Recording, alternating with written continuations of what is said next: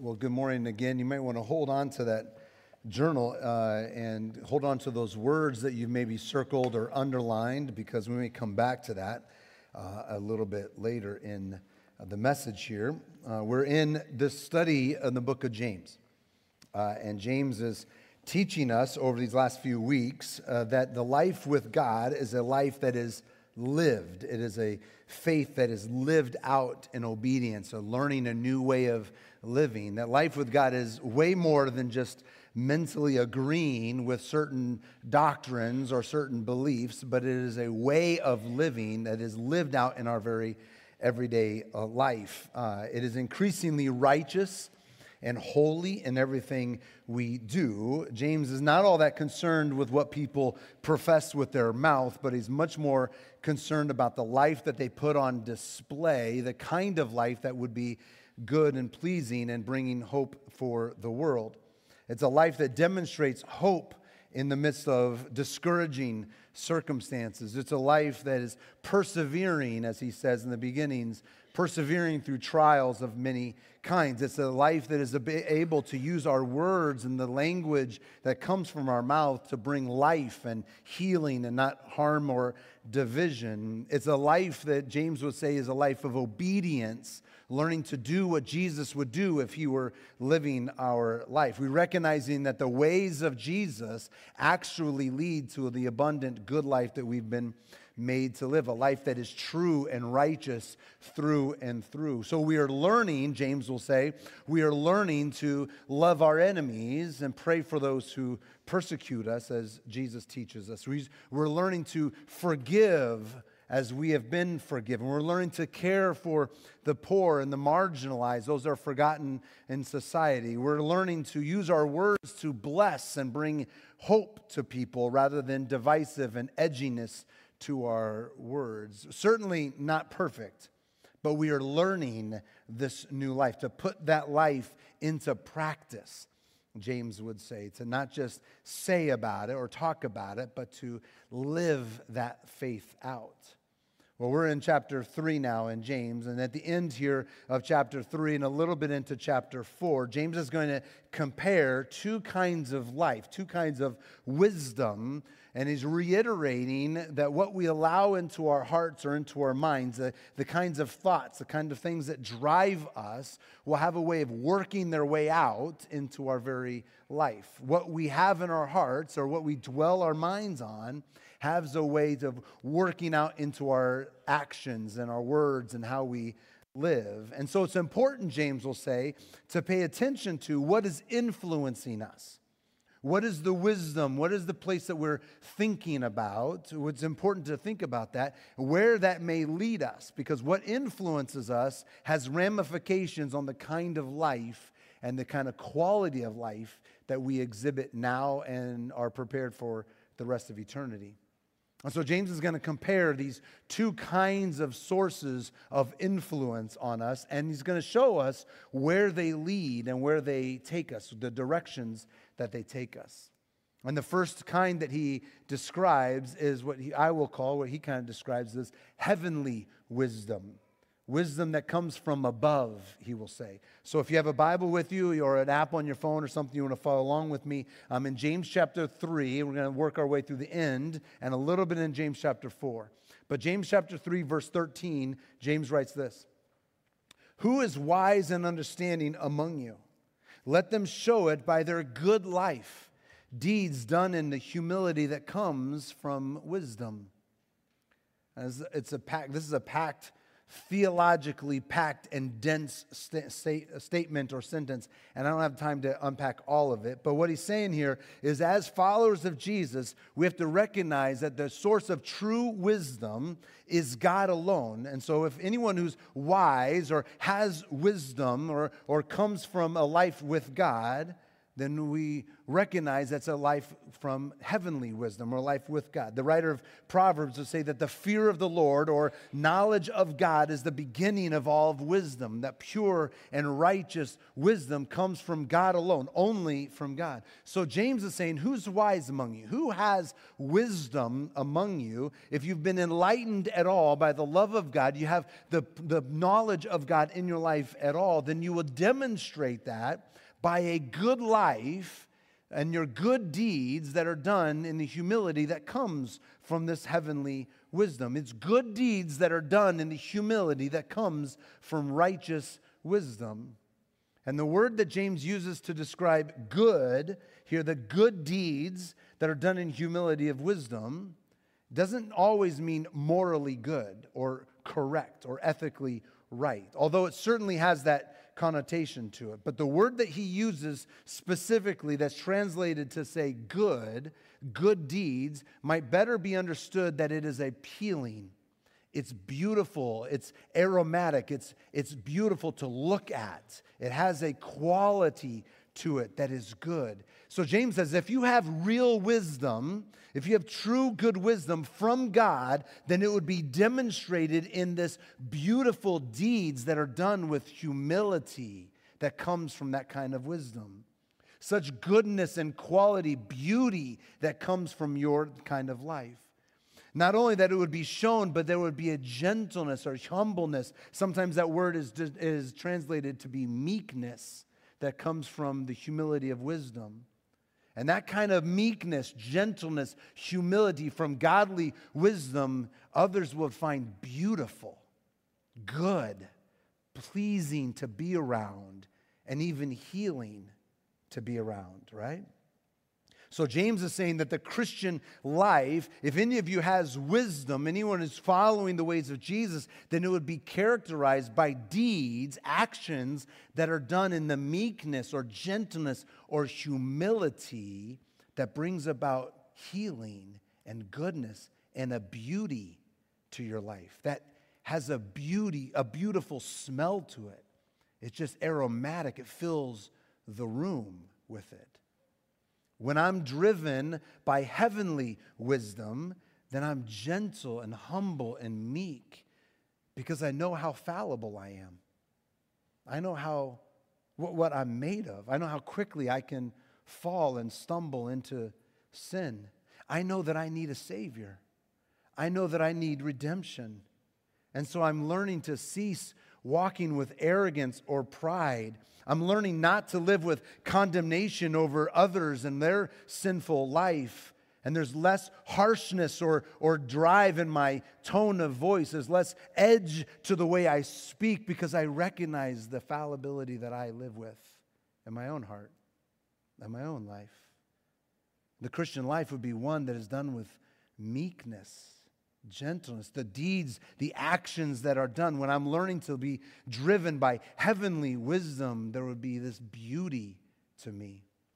And if you've ever met somebody that lived with this sweet gentleness to them, without condemnation over other people's sin or their wrongdoing or anything else, but live with such humility and meekness and gentleness, then you know that their life was truly beautiful and good and healing to be around.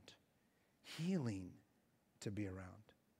James is saying that when you follow Jesus, if any of you have any inclination to follow Jesus, it would be shown in the way in which you walk and live with deeds that are beautiful, meek, and gentle, and they would bring healing to those around you.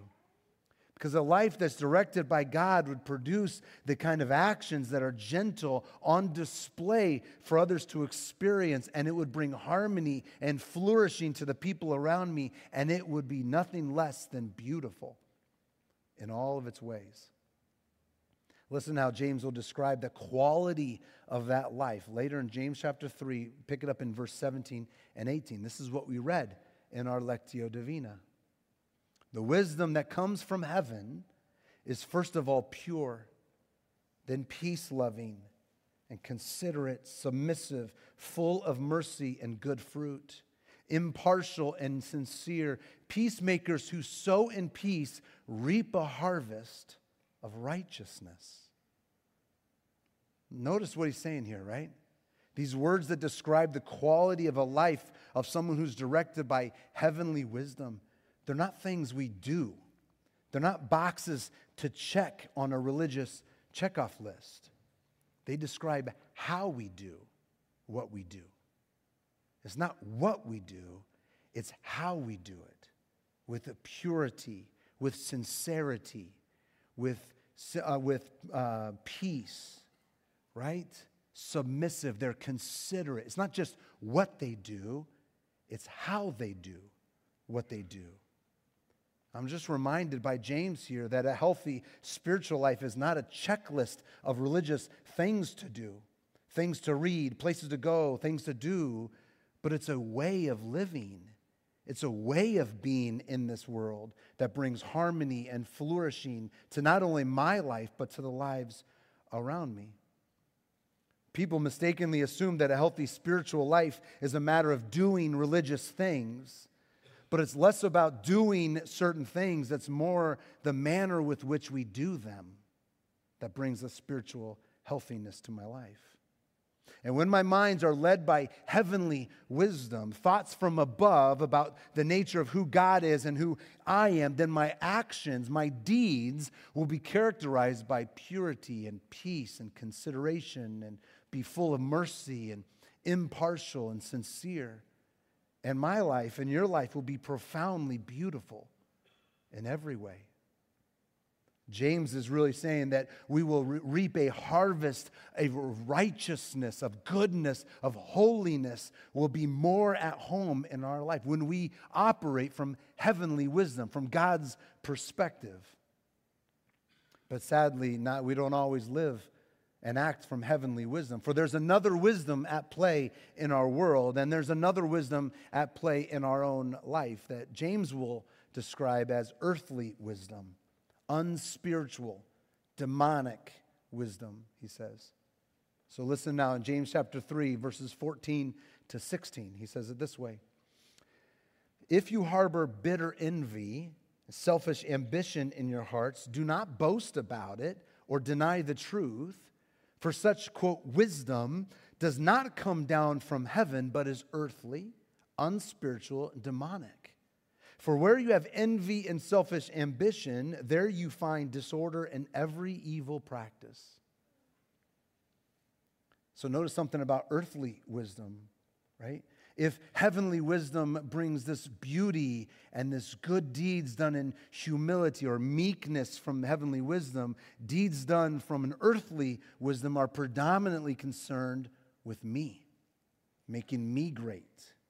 Selfish ambition, seeking everything for myself. Bitter envy because I'm jealous over what you have that I think I should have more than you. And it portrays myself as better than you or anyone else. And there's condemnation that comes. There's an edge to the tone of the voice when I'm living from an earthly wisdom and not a heavenly wisdom. When I'm driven by earthly wisdom, it leads to a breakdown of relationships on all levels. And it's easy how people live with condemnation of putting others down because when I'm looking for an earthly wisdom, it's all about me. Selfish ambition, bitter envy, jealousy, and all the rest come from this earthly wisdom. It's not about what God is doing. It's about how I can make myself great and better in everyone else's eyes. Earthly wisdom is driven by this fear of missing out or being the number one or being on top. And so this incessant desire to be better than everyone else on all levels just constantly drives me towards all sorts of evil practices and disorder and things all along the way that break apart relationships at every level. And so James says something very interesting here. If you're driven by this predominantly selfish motivation, predominantly about me, this earthly wisdom, James says don't boast about it. Don't brag about it. If your life is driven by passions that are not heavenly but are earthly, then don't brag or put that on display for other people. And isn't it crazy that James would have to tell us that? Don't brag about being arrogant and prideful and selfish. Right? But that's exactly what happens in our culture. We promote the people that are self-righteous. They get their own TV shows, right? That's what happens. He says, don't brag about that. Don't put that on display, because that's evil practices on all corners and everything. But when we lose sight of God's heavenly wisdom, and we think that this world is all that there really is, then our minds are hypnotized by the prevailing culture around us. We begin to live as if this world, this life, this thing we see, this material that we see, that this is all of its most important, that there's nothing beyond, there's nothing more eternal than what we experience in the here and now. And because of this, if our mindset, if this is all there is, then we should let no desire go unmet. We submit, or we go to all the lengths to get to all of our desire, whatever it costs. No restraint whatsoever. And we pursue desires, we pursue things that bring about brokenness and clamor after things that don't promise or that don't deliver on their promises. We talk negatively about other people. We put them down. We gossip. We slander. We are selfish ambition. We overspend. We're consuming our own things. We have sexual promiscuity at whatever tactic we could get whatever we want, when we want it, how we want it, where we want it. No desire goes unrestrained, because this is all it is. Live it up. You only live once. So just go for here. And James is going to say interesting things here. He says, first of all, don't brag about that. It won't lead to the abundant, beautiful life, but also don't hide it. Don't pretend that it's not there. It's only when you humble yourself and you weep and mourn of the brokenness that this earthly wisdom leads us to, that we're ready to experience a transformation of our own character. It's only when we acknowledge it that we can be ready to transform our heart into the life of Christ. See, the prevailing culture for James's day and for our day is driven by these earthly desires, these earthly wisdom, trying to convince that just do whatever's right for you. What feels good right now is good for you, so you do you, we say, right? Just do you. James says, be careful. Be careful. For a life where you, quote, do you, where the highest goal is to meet whatever desire you want in the moments you want it, will inhibit you from seeing the kingdom of God, and it will lead you to disorder of all kinds of evil practices, and everything in your life is affected, and the life around you is affected. Be careful, James says, for that does not lead to a life of eternal quality. For while we will harvest a life of righteousness when we live from heavenly wisdom, he says you will harvest a life of sin for those who are serving themselves. And sin is always ugly, and it always breaks down, and it never comes through on its promises. And this is not the life that God wants for you, James says. It's not the quality, the kind of life that God wants for you. But even if we're allowing earthly wisdom to drive us, James gives us good hope. For in James chapter 4, he says, God gives you more grace. More grace, right? He's provided a way for you. Even when you're driven by earthly wisdom, he's provided a way for you to experience his grace and his abundant mercy.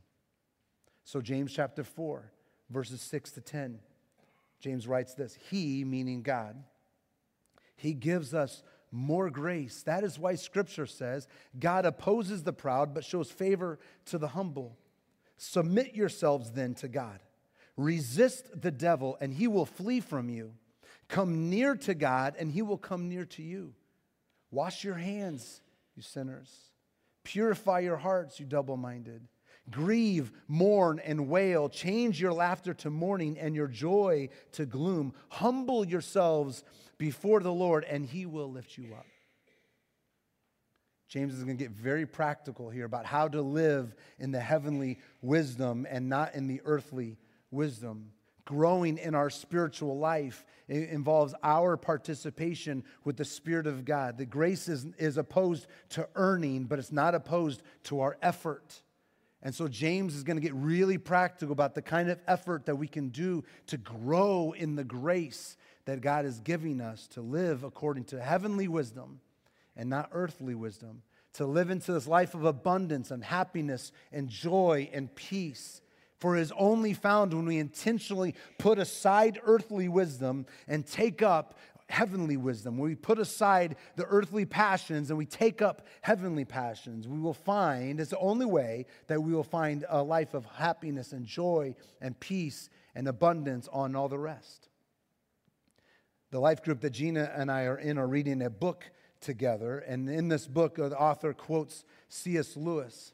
And Lewis writes this, he says, God cannot give us happiness and peace apart from himself, because it is not there. There is no such thing. There is no such thing as happiness and peace and joy and goodness apart from a life lived with God in heavenly wisdom. For if we try to find happiness and joy and peace and goodness and fruitfulness, a life apart from God, a life according to earthly wisdom, it simply is not there. And so what Lewis and James are saying very similarly is that life can be truly beautiful when we intentionally follow heavenly wisdom. We put aside the earthly things and the earthly passions of this prevailing culture, and we intentionally take on the heavenly wisdom that God has provided for us. And James is going to get very practical about how we do that in our everyday life.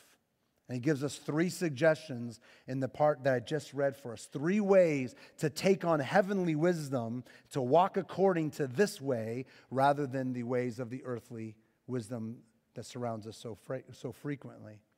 And the first suggestion is to submit to God. Submit to God. To submit to God means so I acknowledge our sin. And sin is the refusal to let God be God.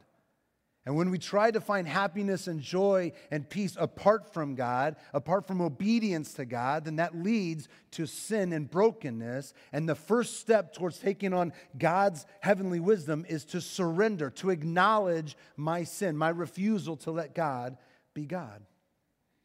And I want you to notice something about James here and remind you that James is writing to the church. He's writing to people who know Jesus. He's writing to followers of Christ. He's writing to Christians. Sometimes we think about surrendering or submitting to God as something that non-Christians do. The non-Christian, in order to start a life with God, you need to surrender, submit your life to God, which is absolutely true. In order to start a life with God, we need to surrender, but we need to recognize that submission to God is a regular, daily thing that we do. This is not one thing you did at some camp meeting 25 years ago, but this is something you do on a regular basis. We surrender, submit to God. Jesus would say that if anyone wants to be his follower, he must take up his cross daily and follow after him. We submit, acknowledge our missing the mark, our times when we've been following earthly wisdom. We admit that on a regular basis. We surrender that, submit that to God. I wonder if we could do that this morning, just in a few moments here. I'm not going to ask you to say it out loud. We're not going to do that. But I wonder if we could look back on James's list here of earthly wisdom, following the passions of the earthly desires. And I wonder if you could reflect on your life, just this past week, and where maybe you might need to submit and acknowledge and surrender an area that you have been allowing earthly wisdom to drive your decisions and your actions. Where are you, where am I, harboring bitter envy, he says? Where are we driven by envy? Someone who has something that we want for ourselves. Where are we driven by selfish ambition or vanity, pride, and arrogance? Where am I driven to think that I'm the only one who's got the corner on what's right? That I'm always right and everyone else is always wrong? Where am I tempted to think that I'm the only one who sees things clearly? James says, grieve, mourn, and wail about these things. Submit, acknowledge them. Have honest reflection of the condition of our heart. Confess that to the Lord. Where am I still missing the mark? James would tell us, don't brag about that. Don't air it out, but don't sweep it under the rug. Don't pretend it's not there. Openly confess and surrender that area. Submit that, acknowledge it, and agree that this is missing the mark. That's what it means to submit to God, to confess to God. Now, I can kind of understand that, wrap my mind around acknowledgement and confession, but what does it mean to surrender that area to God? What does it mean to surrender it? And that's, I think, James's second suggestion for us, which is very practical, and that is to draw near to God. He says, come near to God. He said, actually, to flee the devil. Resist the devil, he will flee from you. Come near to God, God will come near to you. Draw near to God, and he will draw near to you. If you're going to live from a place of heavenly wisdom, then we have to draw our minds and our hearts back to the presence of God that's always with us. To draw that back, to submit the areas where we've missed, but then to bring God's presence back to our mind and our hearts. To not only acknowledge, but to invite the presence of God into our daily life. And a practice we've shared with you many times here is a practice of breath prayer. It's a good practice to get into, to incorporate this into our daily activities. Just take deep, slow breaths. And as you take these deep breaths, the rhythm of your breathing, you say a short prayer. And when you inhale, you simply say, my life, my life. And then as you exhale, you say, in your hands, in your hands. My life, in your hands. I wonder if we could do that this morning. We've already thought about an area where we need to submit to God, but perhaps we can try this breath prayer, an area where you need to surrender your vanity, your greed, your jealousy, your use of words to be edgy and cut others down, maybe with sarcastic humor, but really it's to cut people down. And you need to surrender that. And when you recognize it, perhaps we can take just a couple seconds here to take a couple of deep breaths, and when your rhythm of your breathing, you just simply say, my life in your hands, God. My life in your hands. James gives a third suggestion, and that is to purify your hearts. James 3:8, he says to wash your hands and purify your hearts. And this is where growth in the kingdom life involves something for you to do, to clear out the impurity and the deceit and the vanity within you. To actually put into practice, to purify, to do something to seek to see God's goodness come around. And because chapter 3 talks about how we use our words, and if you were to read on to chapter 4, you'd instruct you to not slander against or speak against someone else, right? To not use your words to put others down like that. The suggestion I want to bring to us this morning is to have one day, intentionally one day this week, to purify how we speak about other people.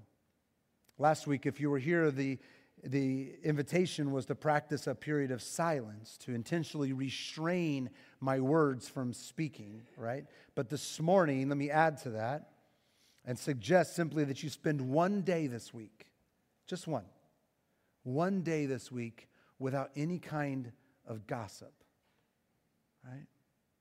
James Bryan Smith defines gossip by speaking negatively about someone when they're not present. Speaking negatively about someone when they're not present. Just take one day this week, just one, and intentionally say, today I'm not going to say anything negative about someone who's not here. And maybe not even when they're here, right? Maybe one day.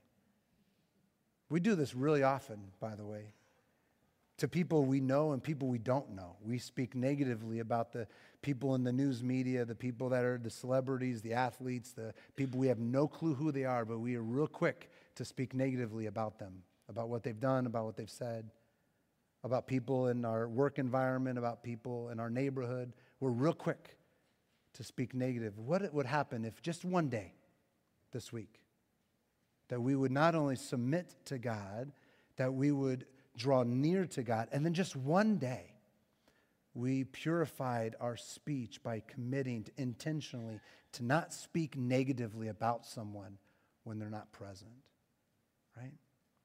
When we sow into a heavenly wisdom, James says, we reap a harvest of righteousness, of goodness. What comes from a life lived with God is this good, this beautiful, this aromatic life that brings healing. So there's gentleness, there's meekness, there's humility to it.